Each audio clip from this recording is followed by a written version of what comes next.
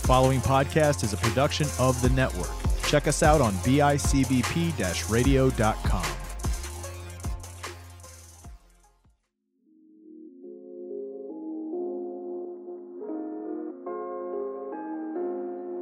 Do you trust the process?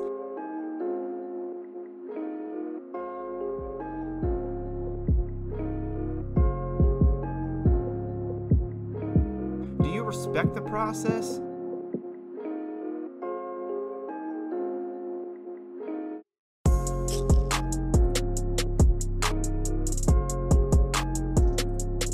All right, everybody. Welcome back to another episode of Processing the Process. I am your host for the night by myself, Brian Finch.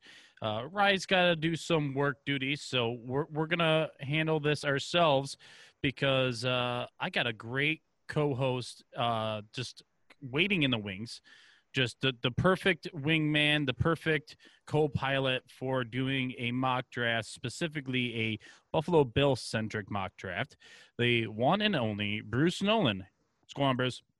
It's a party all the time. Disco balls, dancers, the whole thing. Beautiful. That's why you hide. It's not to hide your face. It's to hide the party in the background. That's exactly right. I mean, the disco ball would really, kind of mess up the lighting and things like that, and all the music constantly going in the background. Right. It's really distracting, and so it's really I'm doing a favor for you guys. I appreciate that. You don't know how hard I'd be concentrating. I'm easily distracted, like a small dog.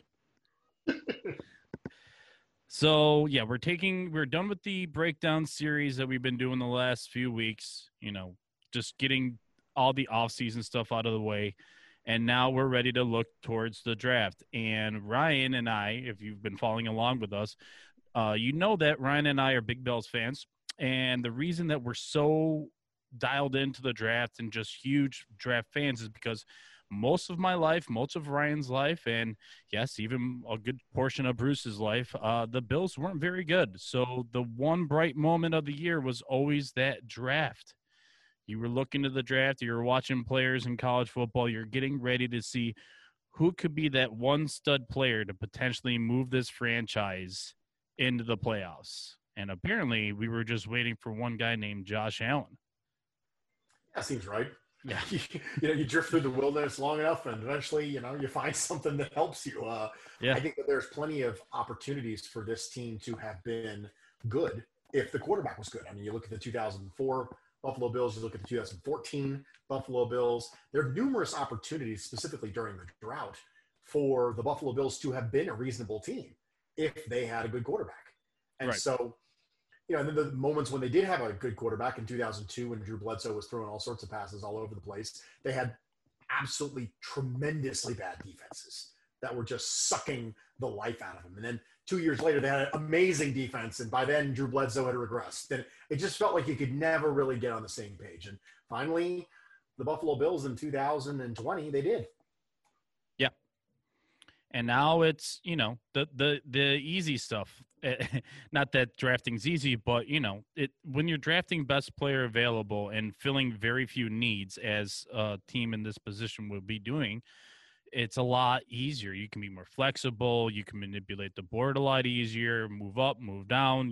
It's okay to reach for a certain guy, quote unquote, reach if it's a guy that you have a certain grade on, and you don't feel like you're giving up too much for the future, because the future's now. The future is now with Josh Allen.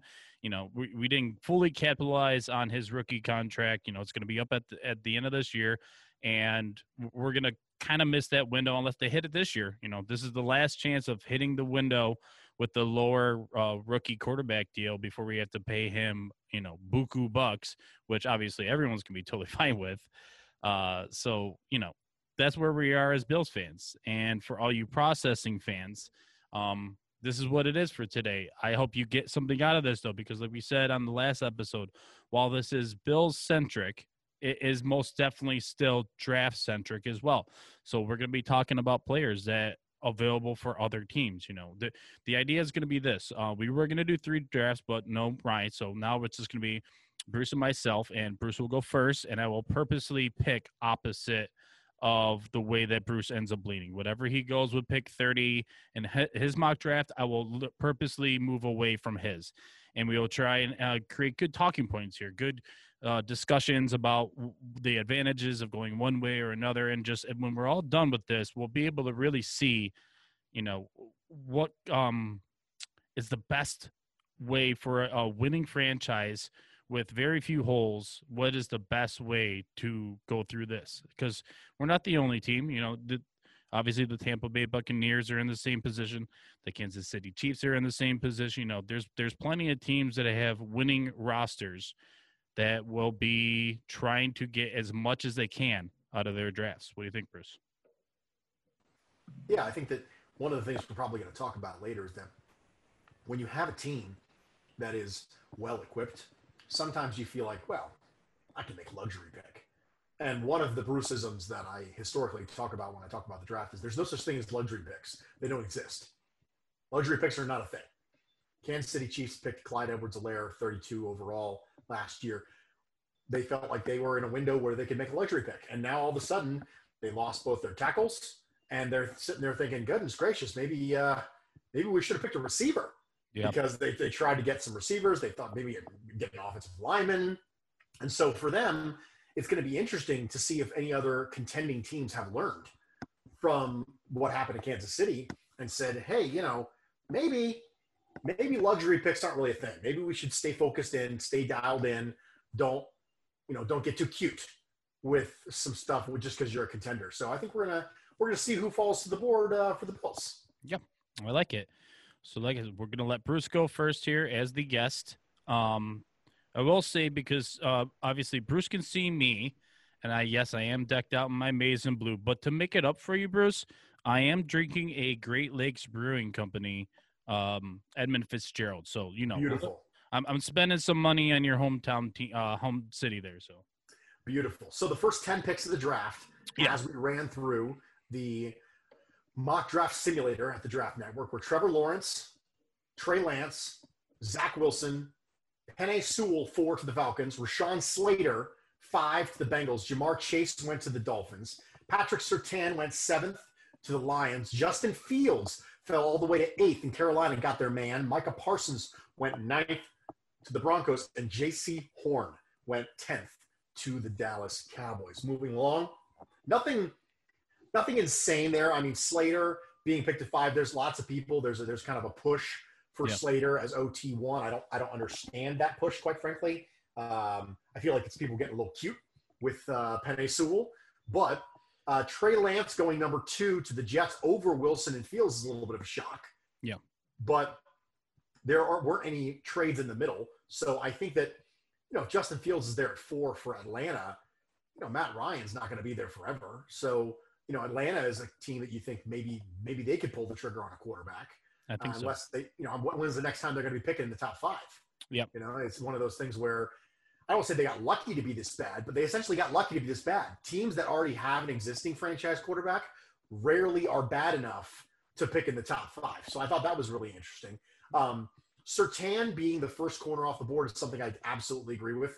A lot of people are J.C. Horn fans. I think J.C. Horn's a little grabby for me. Right now, he's a really, really, really good athlete who's physical, and that's it. So from a technique standpoint, he's a pure man corner. He relies on his athleticism. I don't even think he's CB2. A lot of people are all open my gravy about not thinking J.C.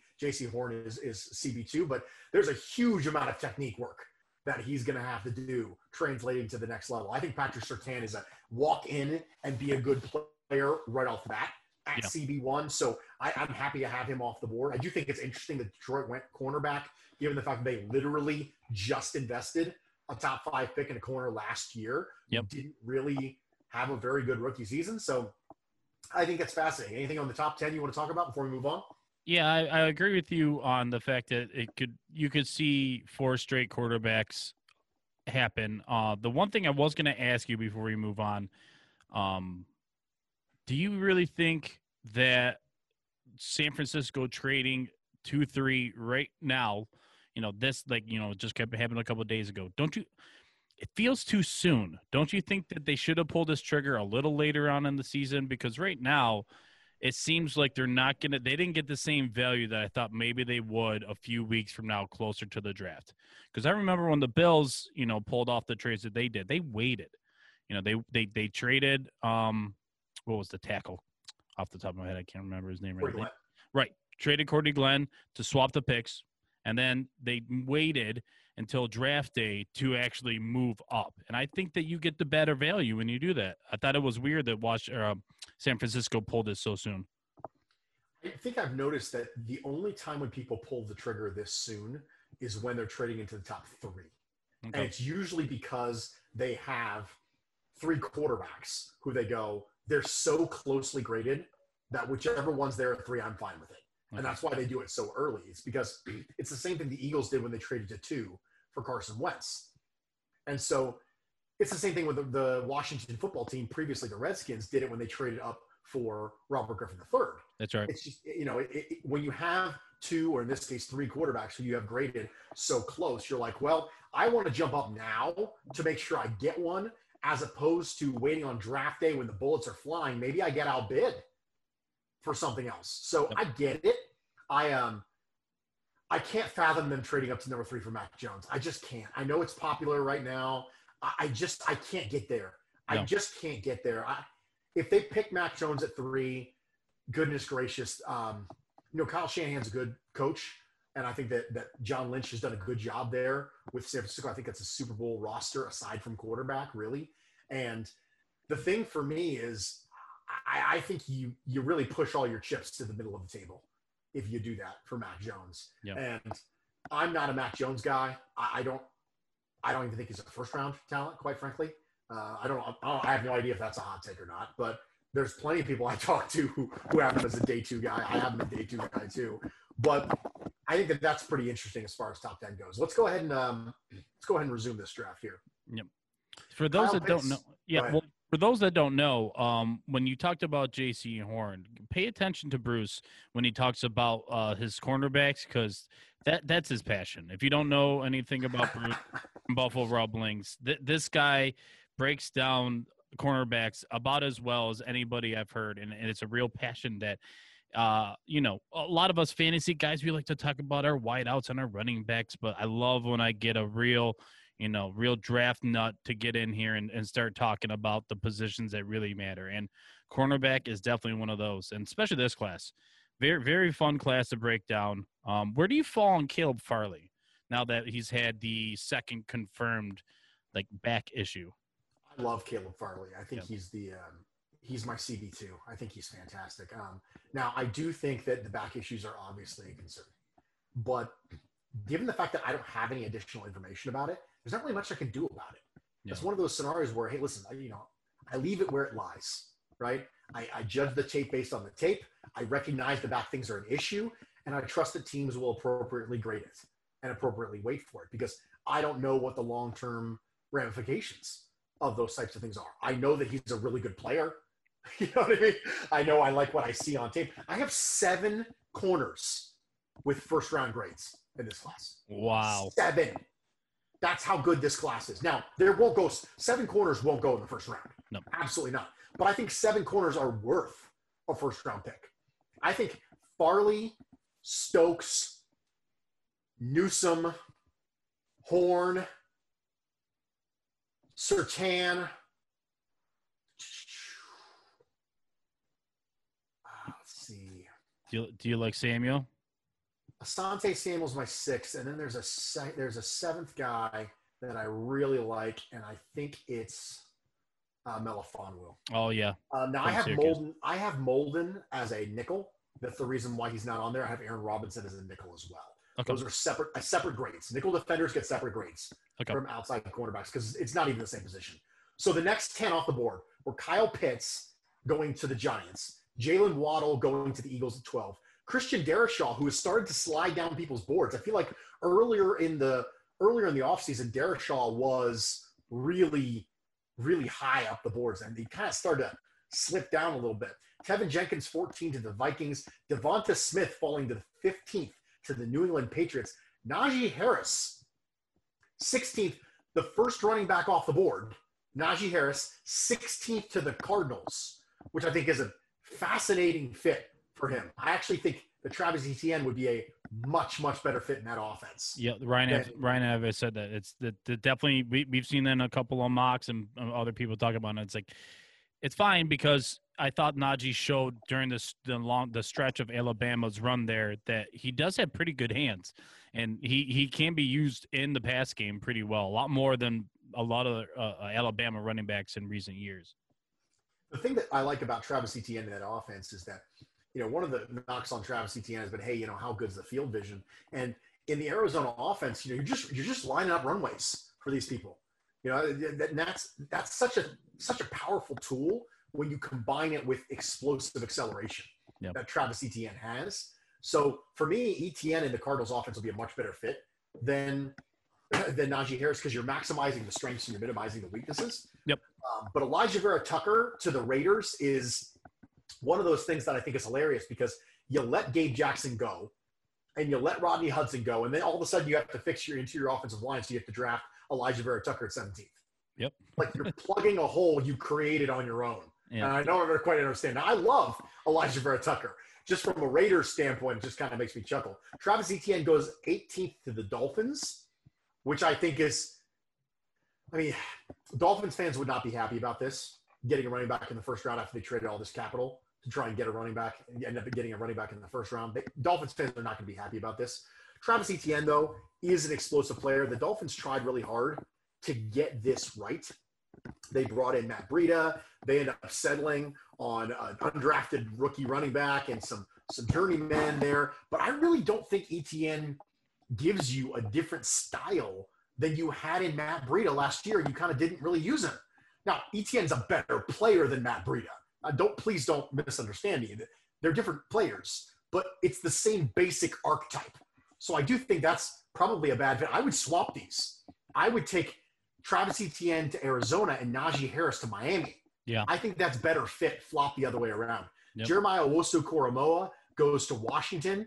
I think that's perfect. I think that gives Ron Rivera his Shaq Thompson sort of player that he had in Carolina as that big nickel, as that player you can leave on the field in sub-package. I think it's an unbelievable fit in this mock draft simulator. Rashad Bateman going to the Bears is a good way to try and get an explosive weapon in the event that you're not able to retain Allen Robinson.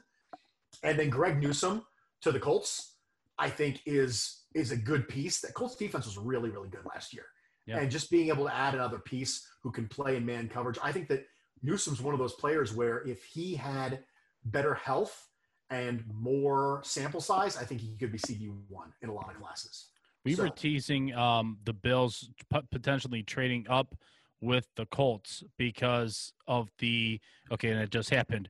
A lot of the mocks you see that this edge class is kind of getting compressed and it's all getting pushed to the middle of the pack in the first round. And we're like, okay, but if you're the Bills and you do have a need, yeah, sure, everyone talks about cornerback, but I trust McDermott with whoever he plugs in there as CB2. But to go out and find that real nice, explosive, bendy, long-armed disruptor on the edge, a guy like Jalen Phillips, a guy like Kwity Paye. Oh, I see you're highlighting Azeez Ojulari. Is that your edge one? Yeah. Okay. Yeah. Ojulari is my edge one. I think he's rare. He's just rare. Jalen Phillips is a great player. Kwity Paye I like a lot. Yeah. But for me, Azeez Ojulari is he just pops off the tape to you with the length, with the bend, with the ability to move in a different way. It's very Brian Burns-ish to me, the way that he moves. And so I really like that pick. Javonte Williams went 24th to the Steelers here, which I think is an absolutely amazing fit. That vision, the contact balance, that's a Steelers running back if ever I've seen one. A lot of people think maybe Najee Harris, but I think Javonte Williams is a perfect Steelers running back. He is RB1 in the class for me. I like Javonte Williams better than Travis Etienne and Najee Harris. I understand he doesn't contribute in the pass game quite as much, but just as a pure runner, for me, when I'm evaluating running backs, vision and contact balance provide you with the floor, and then the athletic traits provide you with the ceiling. Right. So I appreciate blazing speed. I appreciate agility and things like that. But vision and contact balance, if you have good vision and contact balance, your floor is so high that you can function in essentially any offense. And that gives you the ability to be that standard replacement level running back. Think about the great running back busts of all time. Think about players like Trent Richardson. What was it that made him a bust? It was his vision. Horrible He had vision. terrible, terrible vision. If you have vision and contact balance, you are basically assured to not be a bust. Yep. And the biggest thing I can hope for from my running backs is not that they have a crazy high ceiling. It's that they have a crazy high floor. Yep. Because I don't want to waste a pick, especially a first-round pick, on a running back that busts out. So for me, I love Javonte Williams. I love that fit. Terrence Marshall Jr., 25th to the Jags, is something I was not expecting. Not a big need. Do you have a thought on this? I'm a little floored, to be honest. Yeah, it's not a dire need in my opinion. They don't need to take a wide receiver with their first pick. I think they need to go offensive line. I think they need to think about addressing anyone in the safety or cornerback class. Yeah, it's not that I don't like Terrace Marshall, and it's not even that I think that he is a fringe first-round guy. He probably is gonna. If I were to put a full grade on him, he's a second-round wide receiver. But yeah, I've seen that a few times. I know if we click on their needs, I think they do have wide receivers, maybe number 2 for their needs. I'm not sure if you can actually click on it once they've drafted, but yeah, it's weird, isn't it? It's really weird. Even if you look at the wide receivers, I would have rather gone with Kadarius Toney or Elijah Moore here than Terrence Marshall. Do you think he's like Chark? I think they're kind of similar. I do think they're kind of similar. But to me, like, how would you like to have Laviska Shenault and Kadarius Toney on the same team? Oh boy, at the same time, right? Would that just be a lot of fun? Yep. You know, or Laviska Shenault and Elijah Moore. I mean, think about them in an Urban Meyer offense. That's what I'm trying to think of. Terrence Marshall Jr. is a perfectly reasonable wide receiver. I'm just thinking about what Urban can do with Laviska Shenault, Kadarius Toney, or Laviska Shenault, Elijah Moore. Yep. Or Laviska Shenault, Rondale Moore. I understand Rondale's probably a day 2 guy. I get it. Yep. But you can have a lot of fun if you pick the right receiver. It just feels like they missed out on an opportunity here. Kwity Paye went 26 to the Browns. Jalen Phillips went 27th to the Ravens. So, like you said, run on edge rushers here. Yep. So, Eric Stokes went off the board just then, and I'm on the board here at pick 30, and I got a trade offer here. I got a trade offer from Tampa Bay. Tampa Bay wants to come up. They'll give me a 1, a 4, and a 6. Just to move 2 spots? To move 2 spots. Sign me up for that all day long. Absolutely. Give me that. And I got a trade offer again. So it went to 32. I got a trade offer. The Eagles want to move up from 37. They'll give me a 2, a 3, and a 4, 6. Absolutely. Right. Absolutely. I'll take that. I'm going to be trading up later on. That's going to happen. I can tell you right now.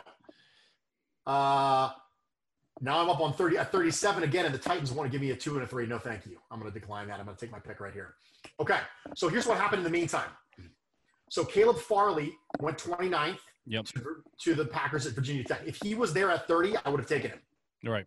But absolutely. Jason Owe is there. Now, I like Jason Owe, okay? Freakish tools, freakish athleticism, huge project. Yep. Huge project. Like, all the tools, I don't see an impact. I don't see an impact week 1 from him. I don't see an impact this year for him, quite frankly. And I'm okay taking toolsy players, but you have to balance that with the fact that the Bills are in a Super Bowl window. Nick Bolton, who I'm not a huge fan of, went 31st to the Kansas City Chiefs out of Missouri. And then the Eagles came up into the first round with me, traded with me at 32, and took quarterback Mac Jones from Alabama, proving that they're not really in on Jalen Hurts here in this scenario. So that was fun. Christian Barmore, the defensive tackle from Alabama, was off the board at 33. Samuel Cosmi, the Texas offensive tackle, was off the board for the New York Jets at 34. Gregory Rousseau and Ronnie Perkins were 35 and 36. So basically, my edges are basically gone. Right. No edges, really, that I can jump in. Me trading back, the cost that I made was I lost my ability to pick up a good edge. So here I am at 37. Here's some of the players that are on the board right now for me. I have Zaven Collins, linebacker Tulsa. Kadarius Toney, wide receiver, Florida. Aaron Robinson, corner, UCF. Elijah Moore, wide receiver, Ole Miss. Baron Browning, linebacker, Ohio State. I have Creed Humphrey, Wyatt Davis, Landon Dickerson. I got some people here. Okay. I am going to go with Creed Humphrey. Okay. Creed Humphrey's the pick, and I'll tell you why. I'm going to pause this while I explain. First off, John Feliciano is a perfectly reasonable guard who, in this case, is signed to a perfectly reasonable contract. However, there are two things that have to be accounted for on the interior offensive line for the Bills. And here's what I'm not going to do. I'm not going to pull a Kansas City. I'm not going to make a luxury pick, okay? Knowing that everything as it currently is will always be as it currently is. So just because the Bills' offensive line seems to be okay right now, if John Feliciano doesn't take a step forward and become an above-average guard, I think he's a perfectly reasonable guard at this point. And if Mitch Morse were to suffer another concussion, all of a sudden you've got two spots on your interior offensive line. What if Cody Ford doesn't pan out? Now with three spots, that you have issues of the interior offensive line. So I want someone who can come in, compete at guard right away, and be your center of the future. If Mitch Morse were to suffer another concussion, if he doesn't, then he can play either guard spot. He has the wrestling background that Sean McDermott loves. Right? He goes on mission trips and he wrestles. I mean, come on. Obviously, he's a Sean McDermott guy. Obviously, I love his smarts. I think he's got the brain, the processing to be a really good center, which is one of the strengths that we currently have in Mitch Morse. So for me, I'm going Creed Humphrey. What do you think of the pick, Brian? Well, Creed Humphrey, for those that aren't aware of who he is, out of Oklahoma, was actually probably had a first-round grade or close to a first-round grade for last year's draft class. Opted to come back for one more year and hasn't lost anything. I was talking to Joe Marino a few weeks ago about this. The recording ended up getting scratched because we had some technical difficulties. But from what we were able to talk about with the offensive line, I asked him straight up. I was like, is Creed Humphrey a better player, the same player, or a worse player from last year's class? And he said that he didn't get any worse. It's hard to say that he got measurably better. And if you were to get him in the second round, yeah, that's a steal. And if it's a perfect need, there's two things that I want the Bills to continue to do well. We need to continue to pass the ball. That's what we do. It's what we want to do. So keep feeding the machine. So what does that mean? You need to protect the quarterback that is Josh Allen, and you need to keep giving him playmakers. And then on the other side of the ball, you need to figure out a way to affect the pass better, because I think last year there was a lot of really weak spots as far as getting to the quarterback. So couldn't address it we traded out because we couldn't address edge. Makes total sense. Instead, you're going to attack the other spot, which is making sure that we can still pass the ball effectively, and that means keeping your quarterback on his feet. Yeah, I think it's perfectly reasonable. Now I know I have capital right now. So if you look at my picks, I've got 37 under my board, but I got some capital here. Sure. So we're gonna start looking at trade ups right now. Sure. We're gonna start looking at them. So the player I have my eye on right now is Asante Samuel Jr. I love him. Okay. Now we're looking ahead and we're looking at the people who are on the board here. We have San Francisco, Dallas, Jacksonville, New England. We have the Chargers. We have the Las Vegas Raiders, who I constantly call the Oakland Raiders. I think there's a reasonable doubt. We know that Indianapolis already took a corner, but the Titans at 53 are a concern of mine. They took Trevon Moehrig in the first round of 22 overall. I am really concerned about the Titans at pick 53 taking a corner. So here's what I'm going to do. I'm going to resume the draft real fast here. And we're going to pause here. Oh, no! I missed it. Asante Samuel got taken 49th. I was targeting the Washington football team at 51 to try and trade up and get him, and he got taken 49th. Yep. All right, so I missed my window there. This is hey, it's real life, man. Stuff happens, you know. I'll tell you who is another fun target is Elijah Molden. I think Elijah Molden is a kind of a sub-package defender who can play the nickel for us, and I don't think that just outside corner was an issue. I do think that there's an issue there at nickel as well, and you know you have a nickel corner going into the last year of his contract in Taron Johnson, and we still have Ifeatu Melifonwu, who's here. So we're gonna let this thing roll a little bit. Man, Pat Freiermuth's still there. So is Elijah Moore. Do I want to go ahead and trade up with Washington anyway? What is the next pick for the Bills in your trade scenario here? The next pick for the Bills is 70. Oh boy, that's a long time. Moore, Freiermuth, Rondale Moore, they're not going to make it. No, I'm going to trade up. I'm trading up here. I am going to make an offer to the Washington football team here. Where are you here, my friend? Let's go Washington. And I want to offer them some picks here. I'm going to offer them 70 and 2/6. 70 and 2/6 to move up to 51. See if Washington takes it here. Oh, they declined it. All right, fine. I'll throw in another 7th. What do you think, Washington? Come on, don't hardball me here. There we go. There you go. And I'm up. I'm up at 51. I've got Elijah Moore, Wyatt Davis, Pat Freiermuth, Rondale Moore here. I still have potentially, Elijah Molden if I want to go Richie Grant, if I want to go 3 safeties. Now this is what I like, right? This is not what I think they're going to do, right? This is just for fun. Because this is a little bit bonkers. I am going to go ahead and trade up, and I'm going to take Elijah Moore. Okay. And the reason I'm going to take Elijah Moore is because I think that the Bills have their first trio. Their first trio of receivers is Cole Beasley, Emmanuel Sanders, Stephon Diggs. That's your first trio for 11 personnel. Yep. Emmanuel Sanders is 34. Cole Beasley's getting old. Who's the second line? If you think about this like it's hockey, who's the second line? Well, Stephon Diggs is the second line because he's still young enough. Yep. Gabriel Davis is on the second line. And then who's your second line slot receiver? You don't have anyone signed long-term that is worth mentioning. Exactly. Yep. So I think that this is your Isaiah McKenzie replacement. I agree. And also potentially your Cole Beasley replacement soon. I think that the big thing that he struggles with, Elijah Moore, is going to be getting off of press. And if you're playing in the slot, that's not going to be an issue for you.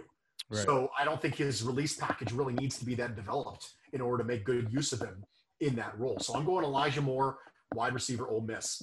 Wyatt Davis, Rondale Moore, and Alex Leatherwood went right behind me. So it looks like that was a smart move for me to trade up. Mm-hmm. Brady Christensen from BYU went to the Steelers. Joe Tryon, the edge from Washington. Jabril Cox, coverage linebacker from LSU, was a popular target for the Bills before they re-signed Matt Milano. And Amari Rogers, the do-it-all gadget player from Clemson, going 58. Amari Rogers reminds me a lot of Josh Reed from LSU. Remember him? I do. Got that shorter, thicker sort of stance. Someone who we all were convinced was ready to take over the wide receiver 2 role in the absence of Peerless Price. Right. Oh, we're not even going to miss him. Turns out we missed him. Yeah. It's funny. His trajectory is so weird as a Bill because it wasn't until like the last few years that I finally started appreciating who Josh Reed became, because it seemed like, all right, towards the end of your career, at least you were catching first downs. You weren't getting touchdowns, but I was like, hey, there's Mr. Reliable, Josh Reed. All right, moving along here. So Pat Freiermuth went 61 to the Eagles. Brevin Jordan. Yep. Okay, so now Bengals they want to trade down with me. Bengals are offering to trade down with me. I would do that. They want me to trade up from 93 to 69 and they want me to trade up and give a 3 and a 4.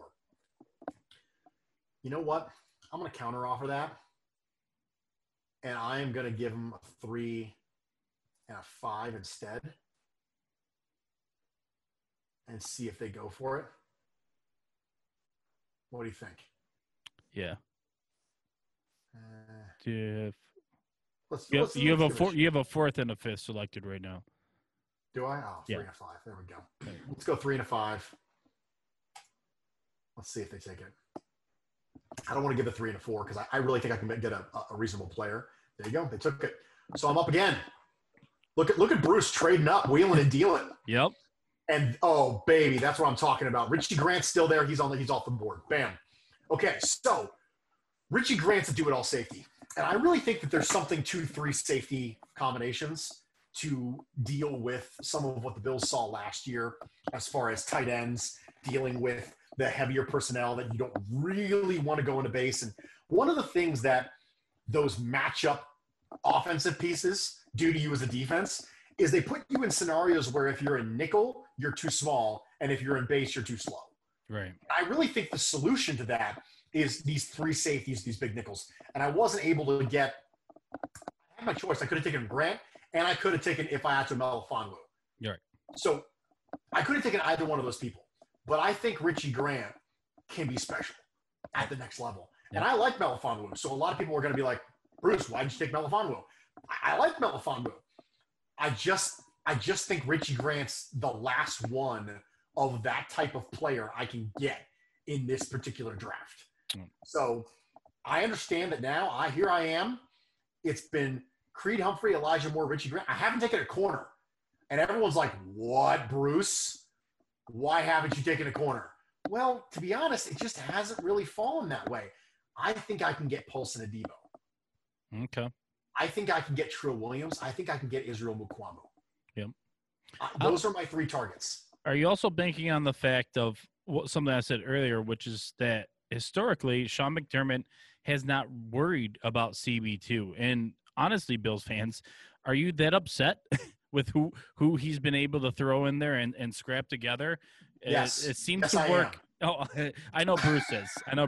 But overall, it's the one position that I keep letting him try and coach up the next guy. You know, I know they love Jackson, so it's the one position in this draft, obviously outside of like quarterback or anything, that I felt like if you get an elite prospect at 30, like we almost had, like Caleb Farley, okay, you have an elite prospect, you don't pass on him. You do not, what's the old saying, Bruce? You don't pass on great players because you have a good player. Yep. Yeah.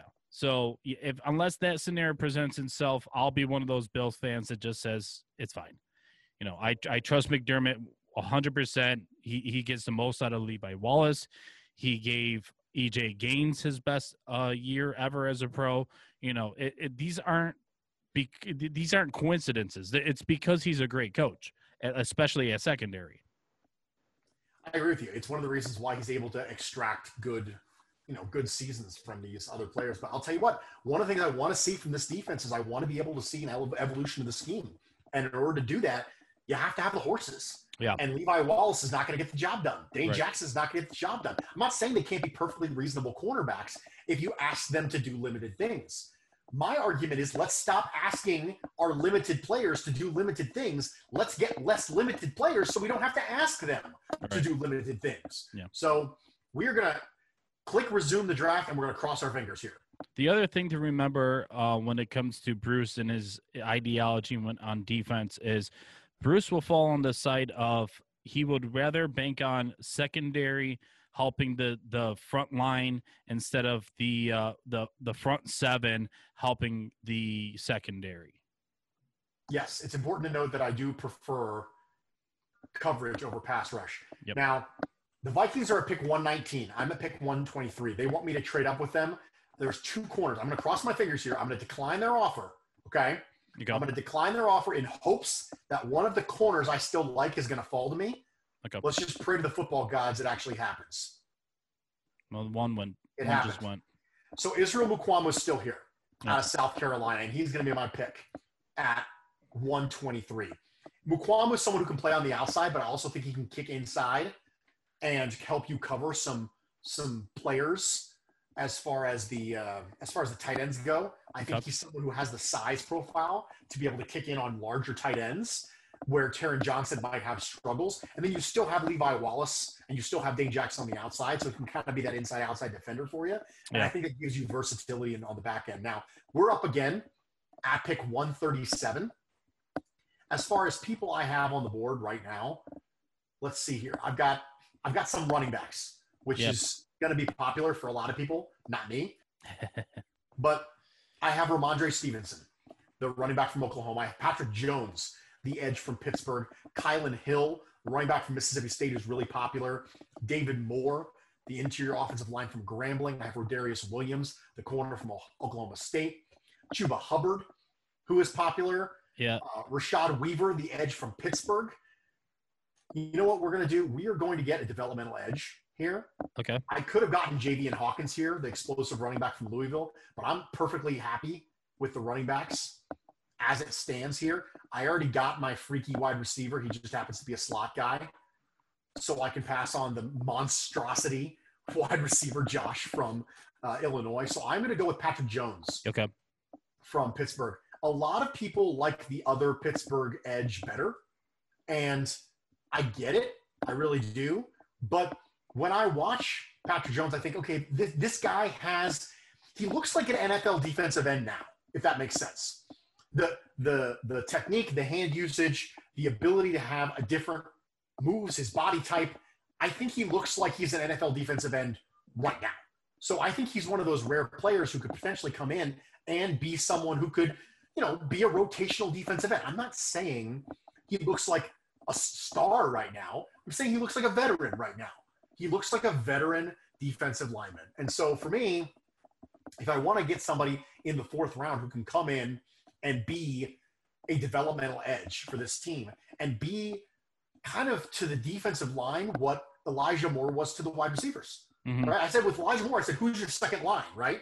Right. With the defensive line, I'm saying, who's your second line? So the first line is Mario Addison and Jerry Hughes. And the second line on the defensive end is A.J. Epinesa and F.A. maybe now? Right. F.A. Obada. Okay, maybe. Now, I'm in the 6th round now. So in the 6th round, I'm going to be looking for specialty players. I'm going to be looking for people who I think can – oh, there he is. Yes, there he is. Okay, so Forrest Merrill. Yeah, we need to talk about Forrest Merrill, okay? Yeah. Arkansas State, 6'1", 320. I think that you need to start dealing with the fact that Harrison Phillips isn't going to be here next year. I think they need Harrison Phillips has become a replacement level one tech who has only ever actually played really well for brief flashes in his career, and he's been majorly hurt a couple times. So I know that he's the Walter Payton Man of the Year as far as the nominee from the Buffalo Bills. I understand he's beloved in the community. He's probably not going to be here next year. So for me, I'm going Forrest Merrill. Do you have some thoughts on that pick? Well, when you took Patrick Jones, I was noticing that the West Virginia defensive tackle was still on the board, Stills. And that was kind of like the last defensive lineman that I'm like familiar with as far as the big pluggers go. So I'm not very familiar with the guy you just drafted. I do know him only because of following along with the Senior Bowl. It was a guy that I remember, getting tweeted out his measurements or something like that. So my final haul is Creed Humphrey, interior offensive line, Oklahoma. Elijah Moore, wide receiver, Ole Miss. Richie Grant, safety, UCF. Israel Mukwamo, cornerback, South Carolina. Patrick Jones, edge, Pittsburgh. Forrest Merrill, interior defensive line, Arkansas State. Overall, how do you feel like I did? What do you feel like you would have done differently? I don't have a lot difference. The only slight change would probably be your third pick and going after I can never pronounce his name, from Syracuse. Ifeatu Melifonwu. Yeah.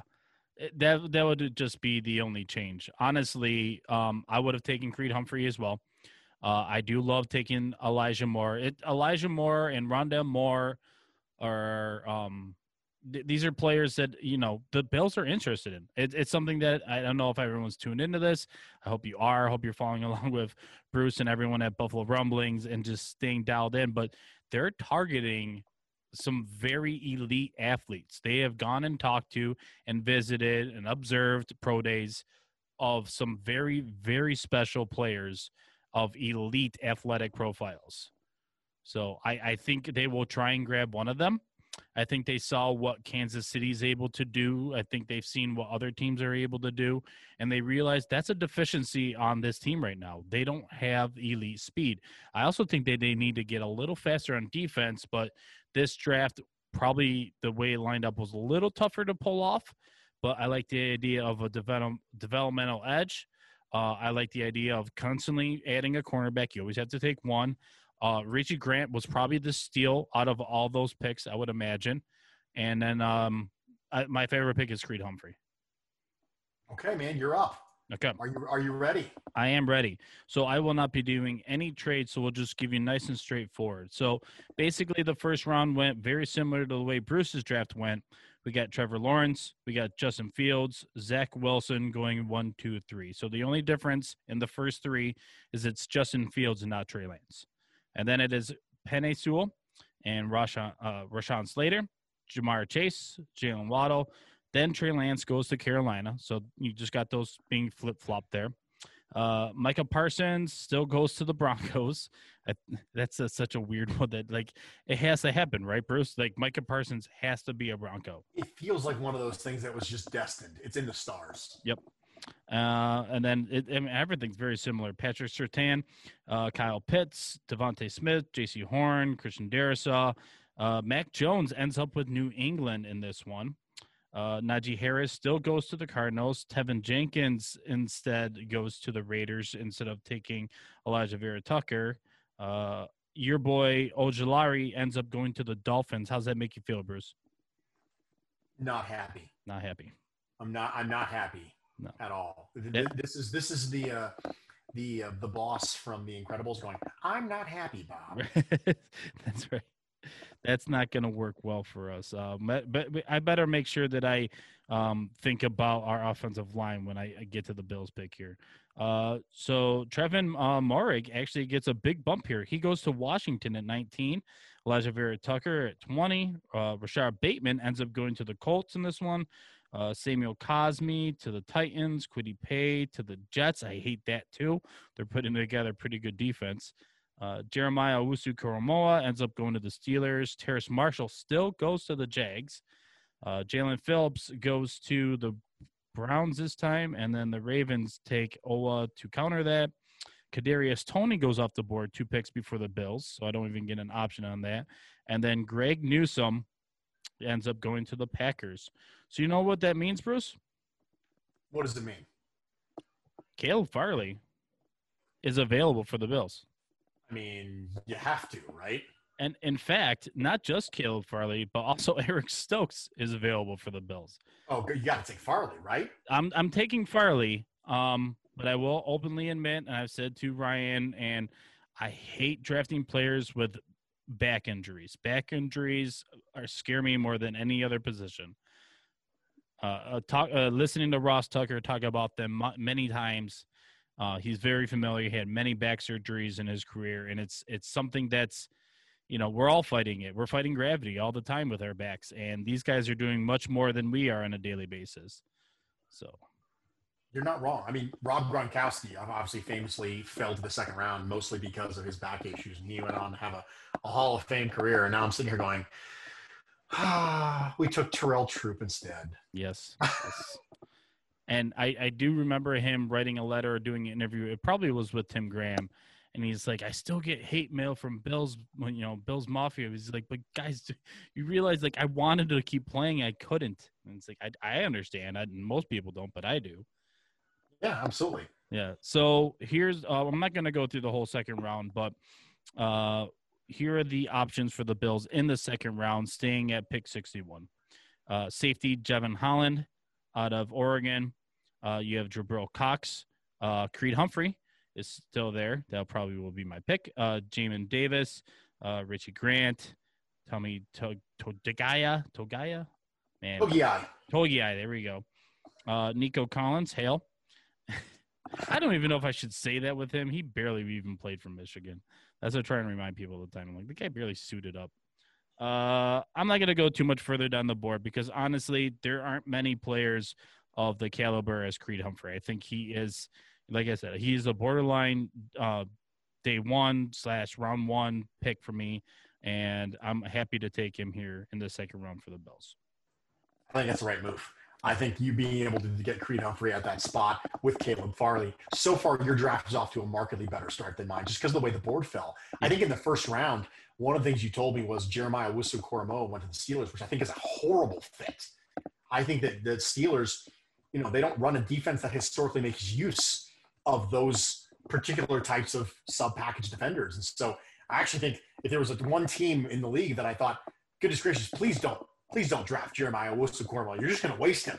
It would be the Pittsburgh Steelers. It's just not what they do historically on defense. So I think that having bad fits like that is kind of one of the things that helps push players like Farley to 30 and players like Humphrey to 61. Right. I agree.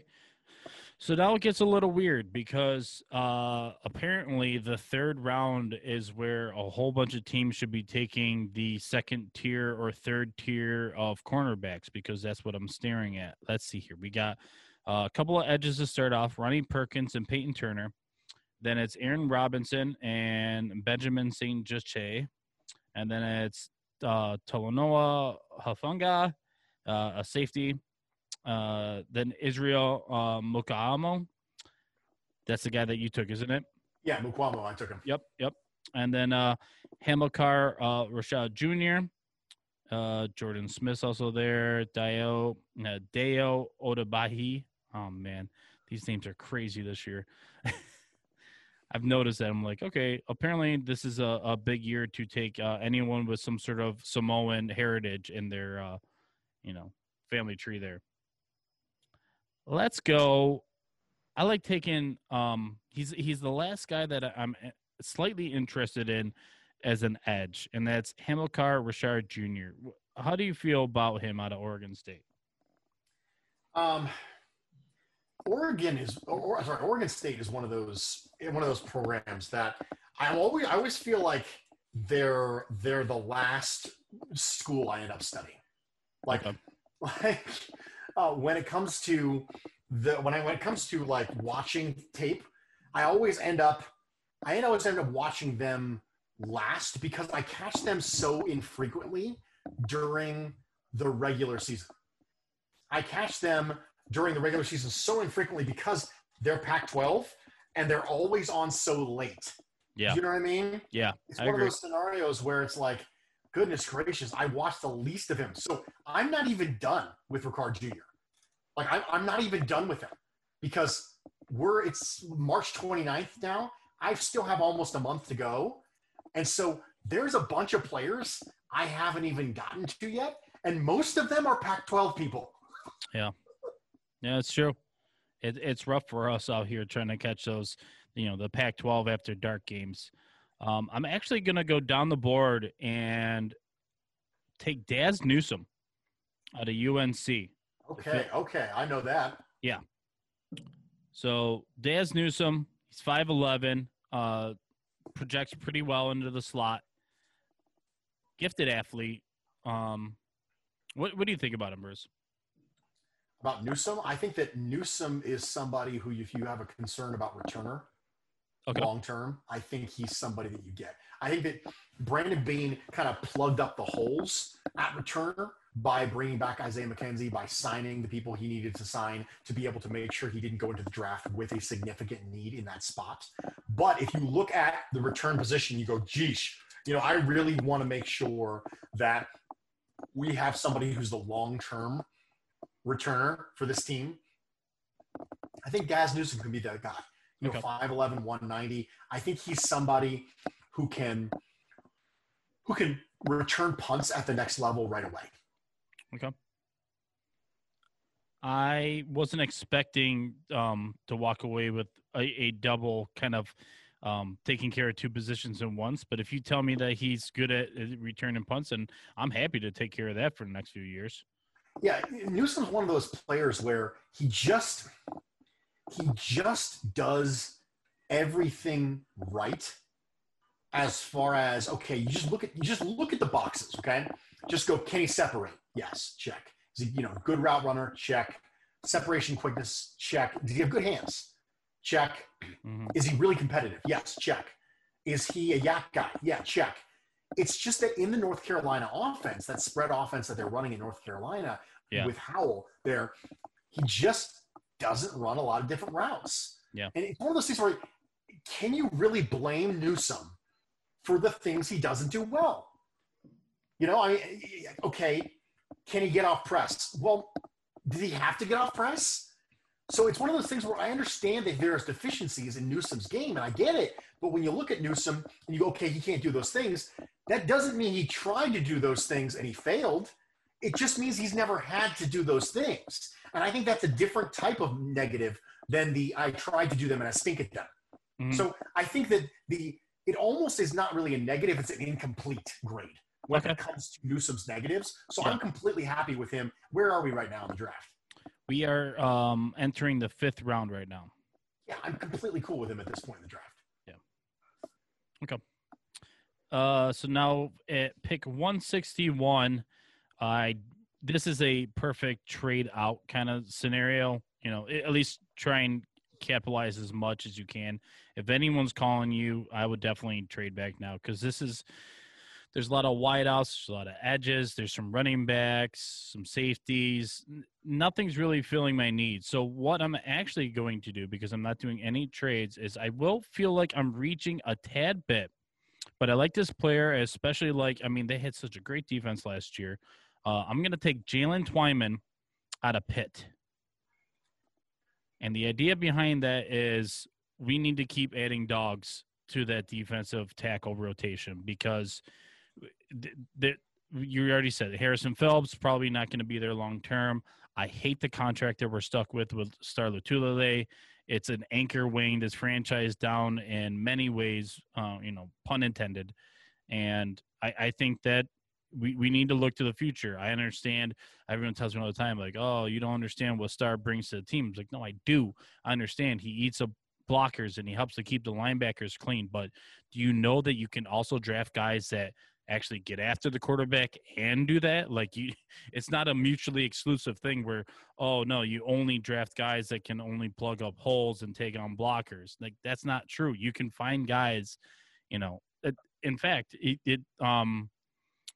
I was trying to remember the Giants.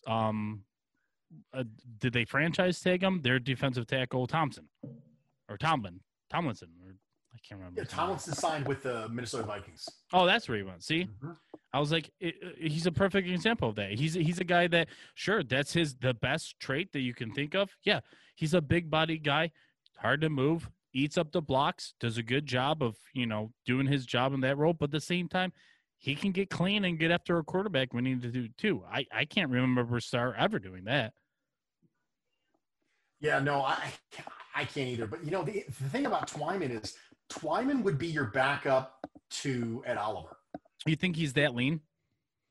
Yeah, I think he played in the high 280s. Okay. He's real lean. He's fairly short. He's 6'2". I think he played in the high 280s. He's one of those quick twitch penetrator tackles. And I don't think he's somebody who can really help you at one tech. Okay. And I don't think he's going to be able to help you at one tech moving forward. Now, he will help you replace partially Quentin Jefferson. If you wanted to play F.A. Obada as strictly an end and you didn't really want him to kick inside, I think that'd be a mistake because I think that one of the things that Obada gives you is the ability to kick inside. But if you just wanted to play him as a base end, then you wanted to find a backup for Ed Oliver. Now, I think Jalen Twyman becomes that, but I don't think he's a one tech. Okay. All right. Yeah, I got to dig into him a little bit more. That's such a talented defensive line. Oh, man. Pittsburgh's going to have at least 3, maybe 4 defensive linemen kicking. Yeah. It's a shame they can't get more out of that program. But, it's fun when you get to see a good draft class come out of Pitt. So now we are into the second 5th round pick at pick 174. And there's a few positions that I would like to be able to address before I leave this draft. And one of them is Bruce, running back. Just because I like the idea of keeping the young running backs. I don't count Christian Wade at all. All right. We only signed Breida to just that 1-year deal. I am not that ecstatic about having Singletary as your RB1. While I get everything that he brings to the table, he has the contact balance and he has the vision that we've already talked about. He has the baseline. He has no juice. So if I can leave this draft with adding a guy who you might have to coach up a little bit, but has that God-given talent of just straight athletic ability, I would like to be able to do that. It's going to be – I'm not going to reach, though. You know what I mean? I'm going to let it come to me. Sure. And I think what I want to do, I think I want to add to the safety core because I like the idea of what you talked about with the 3 safeties. So I'm going to actually let you make these picks for me, okay? We got Caden Stearns, and we got Paris Ford, and then we got Brady Breeze. Those are the next safeties available. All right, we're going to take Paris Ford. Okay. That group. Why Paris Ford? Well, first off, because he's from Pitt. Okay. So I think that's really important that we just continue on with That's right. Continue on with the thing that we need to do. The thing that I like about Paris Ford is that the things I don't like about Paris Ford, I think can be fixed. That's the thing. I think that Ford is a reckless player. He is a reckless player. And to be honest, I'd much rather have a safety that comes downhill too hard and is too reckless, and because of that sometimes takes bad angles, than a safety who doesn't want to stick his nose in there at all. So for me, the ability to get Paris Ford in the 5th round and still be able to have the tools, because that's really what he is. He's a ball of tools. He has some traits, and traits give you options. But that's a lot of rough edges to Paris Ford. Like a lot of rough edges. I think he can come in because of his aggressiveness. I think he can come in and immediately be an impact player on teams, which is really important when you're picking a safety in the 5th round. Can he be on teams? And I think he can. And he gives you tools that Jaquan Johnson doesn't give you. Jaquan Johnson can be a good player on teams too, but I don't want Jaquan Johnson to play basically any meaningful snaps at safety ever. And this is coming from a guy who really likes Jaquan Johnson. Paris Ford, I think, gives you that Jaquan Johnson immediacy help when it comes to teams, but also gives you tools that you can end up developing into something. Because when you look at Paris Ford, you just go, okay, he's just a ball of traits at this point. There's really, really rough around the edges, right? He's rough in coverage, he's rough in tackling, but he's hyper aggressive and he's got all the traits. And you go, okay, you know what? I can turn this guy into something. So for me, if I'm taking a safety in the 5th round, I want to try and develop him. I want to be able to have someone who can be an impact early on teams. I'm taking Paris Ford. Okay. All right. So then the next pick for the Bills is in the 6th round. And I think this is when I'm going to take my pure athlete. It's a guy that I know for sure needs a lot of work. And actually, I'm not even projecting him to hit. But the juice is just undeniable, and it's a guy that I've been kind of just hovering around as he's my last ditch, my last chance at running back to make an impact on this roster. I'm going to take Javian Hawkins out of Louisville.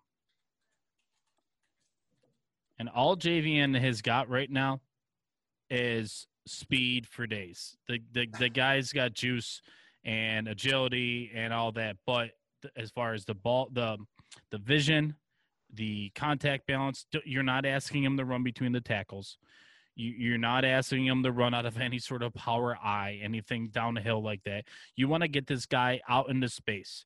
You can put him in jet sweeps. You can do some screens to him. You can do, some gadgets with him. And then, any zone stretches, anything you were, give him a chance to get on the edge and pick his spot, and he can be a home run maker. I think it's funny about Javian Hawkins is He actually reminds me a lot of Anthony McFarland.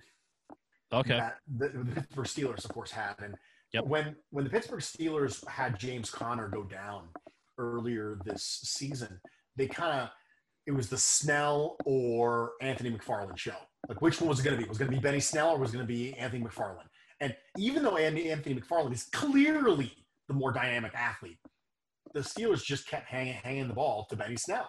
Yeah. And it just goes to show you that, speed isn't everything. And the reason why Benny Snell had the trust of his coaching staff and had the trust of his team was because he had the vision, he had the contact balance. And Anthony McFarland had all the explosive speed for days, but it's not going to save you. It's not going to save you. And so Javian Hawkins is somebody who I think can be a really good scheme fit. You and I talked about the Arizona Cardinals and getting runways open for running backs and not requiring them to make calls and have good vision. Yeah. Making sure you have a gap scheme that just opens up lanes for them. Javian Hawkins is that kind of player for me. So I think if the Bills want to continue to run as much zone as they ran last year, I think he's a bad fit. But if they're going to go back and be more of a man spread sort of running team, I actually think Javian Hawkins has a shot in the same way that like CJ Spiller had a shot in the old Chan Gailey offenses where they spread you out and they run power. If the Bills want to do the same type of thing and get away from the 12 personnel, 13 personnel, get away from the zone running as well, I think Hawkins can do some damage. Yeah. In watching his tape, that's really, I mean, it's just watch the guy just run to the edge and just like visually just see like, can I get to the sideline? And when he does, sure, home run, touchdown. When he can't, yeah, he's bottled up. He has no thickness to him. Like in the 6th round, there was 2 running backs. It was either you take Jarrett Patterson or you take Javian Hawkins. As a UB Bulls fan, I love Jarrett Patterson. The guy did some remarkable things that only a few running backs in history have ever done.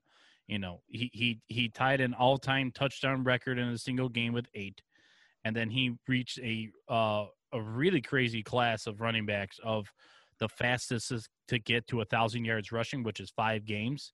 And he's in there with a bunch of Hall of Famers, college all-time players. And he actually did it in 4.5 games because they sat him for a half. He didn't get to play the second half of one of those games. But he's very comparable to like a Singletary. So that's why I didn't go with him. You know what I mean? Yeah, no, if you want to add a dynamic athlete, then Jared Patterson is not what you're going to add. Yeah. I mean, Jared Patterson is a perfectly reasonable athlete, but he's not an exceptional athlete for the position relative to the competition. Exactly. So if you want to add another vision and contact balance guy, you already have 2 of those. Yeah. Zach Moss and Devin Singletary. So I understand why you want Hawkins. Yep. I do think he can be a really good pro because he checks off those 2 boxes very well. His vision and his contact balance are as good as anybody's in the class, in my opinion. It's just everything. That's a strong statement. Well, everything after the fact, he's not as fast as Travis Etienne. He's not as powerful as Najee Harris. He doesn't get as many targets in the backfield as a Javonte Williams would get. All these other running backs that are going to taken well before him, they've been giving opportunities and they've been giving the schemes to really show off their skills. And Jared Patterson did too, but those MAC guys, they always get dogged on a little bit, but his contact balance, the way he runs between the tackles, so many times I saw him he's got such thick legs. It's like watching Maurice Jones-Drew. You know what I mean? He's very similar in my opinion. Obviously, I don't want to compare him to the ceiling of Maurice Jones-Drew, but as far as build-wise, thick legs, very short, just stocky build.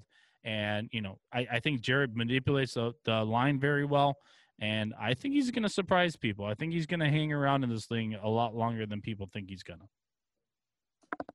I agree with you. He's somebody who he feels like I said before, when you have the vision and contact balance with the traits, you can have a floor and you can be a reasonable, successful running back in this league for a long time.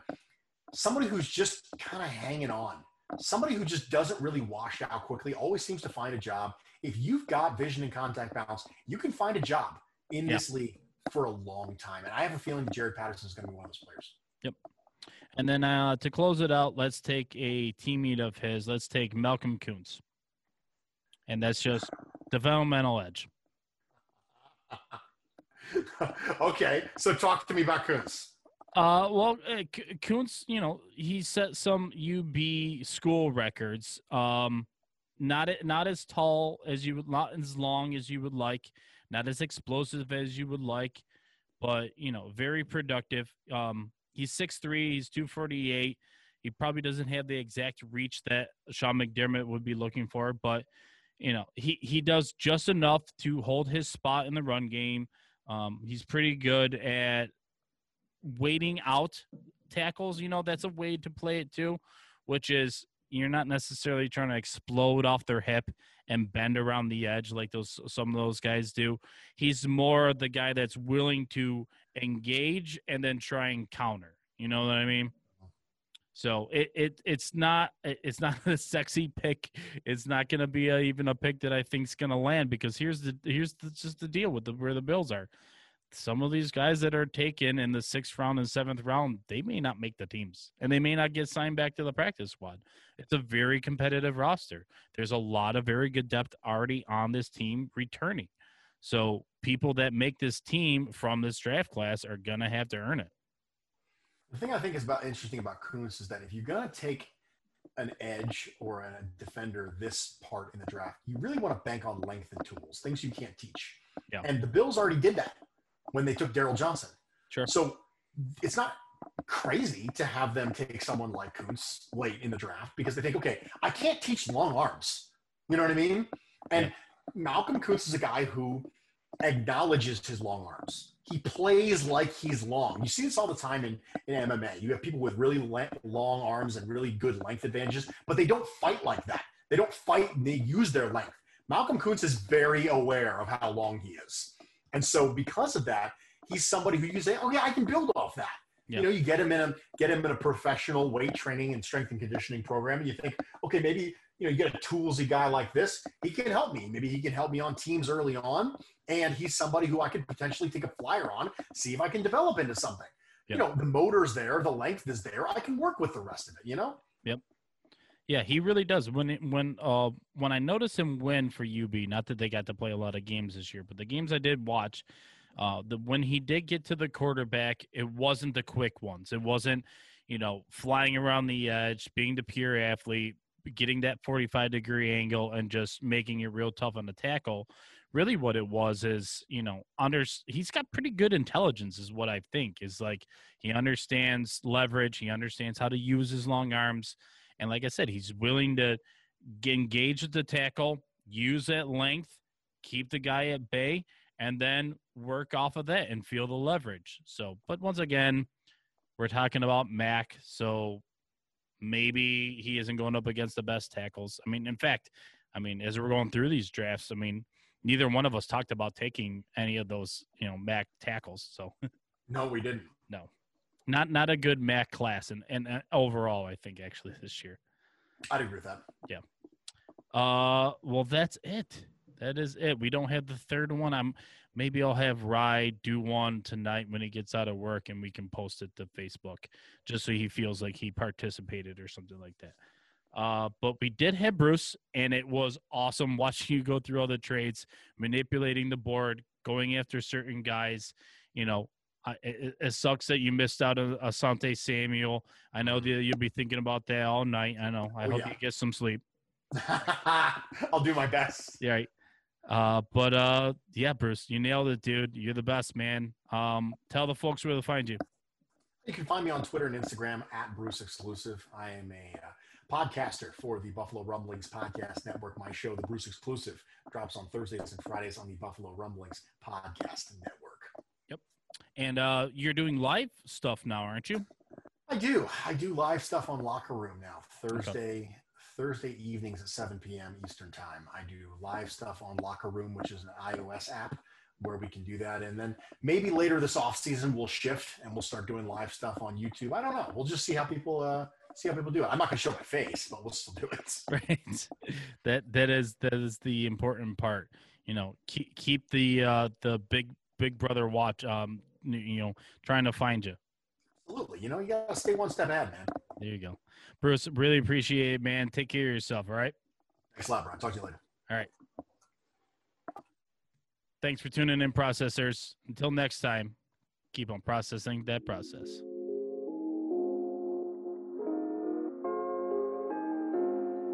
Do you trust the process?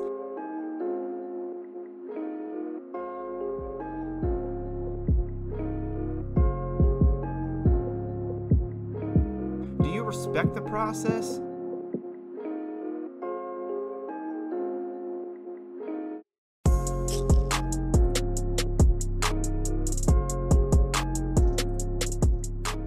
Come on, get in here. We got to call this thing. Tighten up. Come here. All right, guys, here's the situation. 2 minutes left, 0 timeouts, down by a touchdown. We got to drive 75 yards. All right, we can do this thing. I believe in each and every one of you.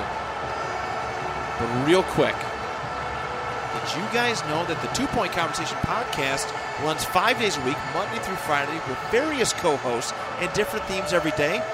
And then you can listen to them on bicbp-radio.com, Apple Podcasts, or Spotify. So what's the play? All right. Come on, hurry up. Get to the line and just run, and I will get it to somebody, all right? Come on 3. Ready! Set!